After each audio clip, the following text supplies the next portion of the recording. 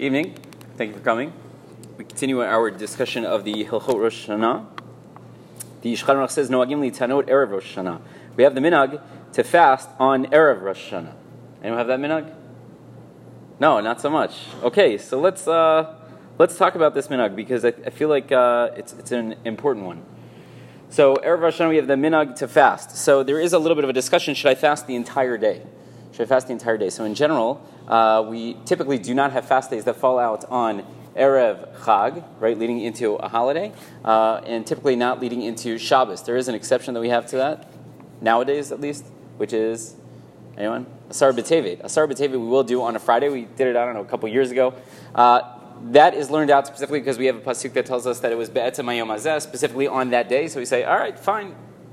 Even if it's Friday going into Shabbos, we'll do it in that manner. But in general, we try to avoid it for two possible reasons. Reason number one is that we don't want you to enter Shabbos or Yontif in a state where you are mi'uneh, when you are afflicted. Right? We want you to go into Shabbos and into Yontif in a good mood, right? Even though it's crazy at home and you got to get this ready and the kids in the bath and whatever. But we want you to enter into a good mood. If you've been fasting all day, so you're going to be in a state which is mi'uneh, you're uncomfortable, you're unhappy, that we don't want. So we would tell you in general to go ahead and to avoid it. There's another reason that's brought down is that it's a little bit of a concern of what we call chukot akum, that apparently other nations of the world, I'm not familiar with all their religions, but apparently they would feast, or they would first have their fast and then they would feast afterwards.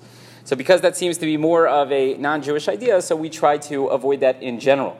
That one's also a little bit complicated. Why? Because we have a fast that goes into a holiday. Anyone know which one that is? Purim, yeah. Okay, so how does that work? All right, I don't know. So everything is every rule has an exception, whatever the case may be. So two different possible reasons. What's that?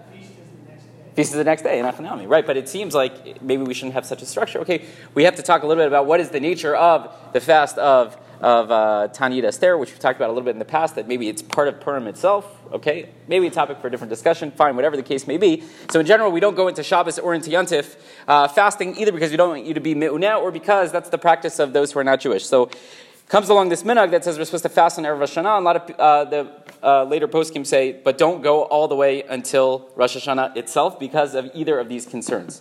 So then how long should I go? Again, here you have different opinions among the poskim. Some suggest you go all the way until Plag HaMincha, right, which is like similar to when we would daven in the summertime. Okay, so go all the way until then. You daven Mincha, and then you go ahead and you eat, and that way you don't go into Rosh Hashanah while you are fasting. No concern of chukot akum, no concern of being me'uneh. Okay, there might have other concerns, right, that you're not really supposed to have big meals right as you go into Yontif. Fine. Others suggest maybe just go until Mincha Gedola, which is a half hour after Chatzot, a half hour after the halachic midpoint of the day, and that way you've done a little bit, right? We have it in general, a concept in halacha, when we apply it not so clear, but a miksara yom kekulo, that you spent some of the day engaged in the practice, so maybe it counts as all the day. So we suggest that maybe you should fast until Chatzot or until Mincha Gedola, and then go from there. Ideally, you should daven Mincha first, if that's not a possibility, so you go ahead and you could eat. For whatever reason, it seems like this minhag has fallen by the wayside, at least in most of the communities that I've been affiliated with, but I think it's not a bad minhag, right? To skip your morning cup of coffee and your breakfast, right, and then to eat lunch a little bit later,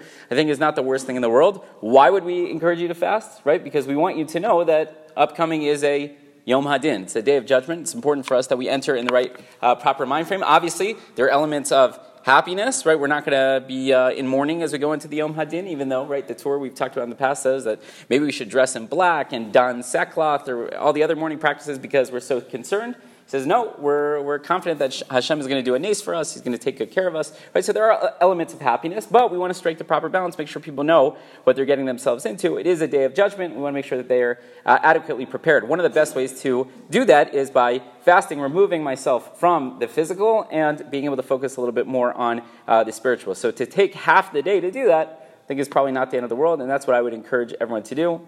Just go until Chatzot, go until Mincha Gedola, a half hour. We'll put the time up on our calendar, and then you know what you could do. If not, okay, not. But I think it's a good thing to do nonetheless. Rabbi Chanan ben Kasher Omer,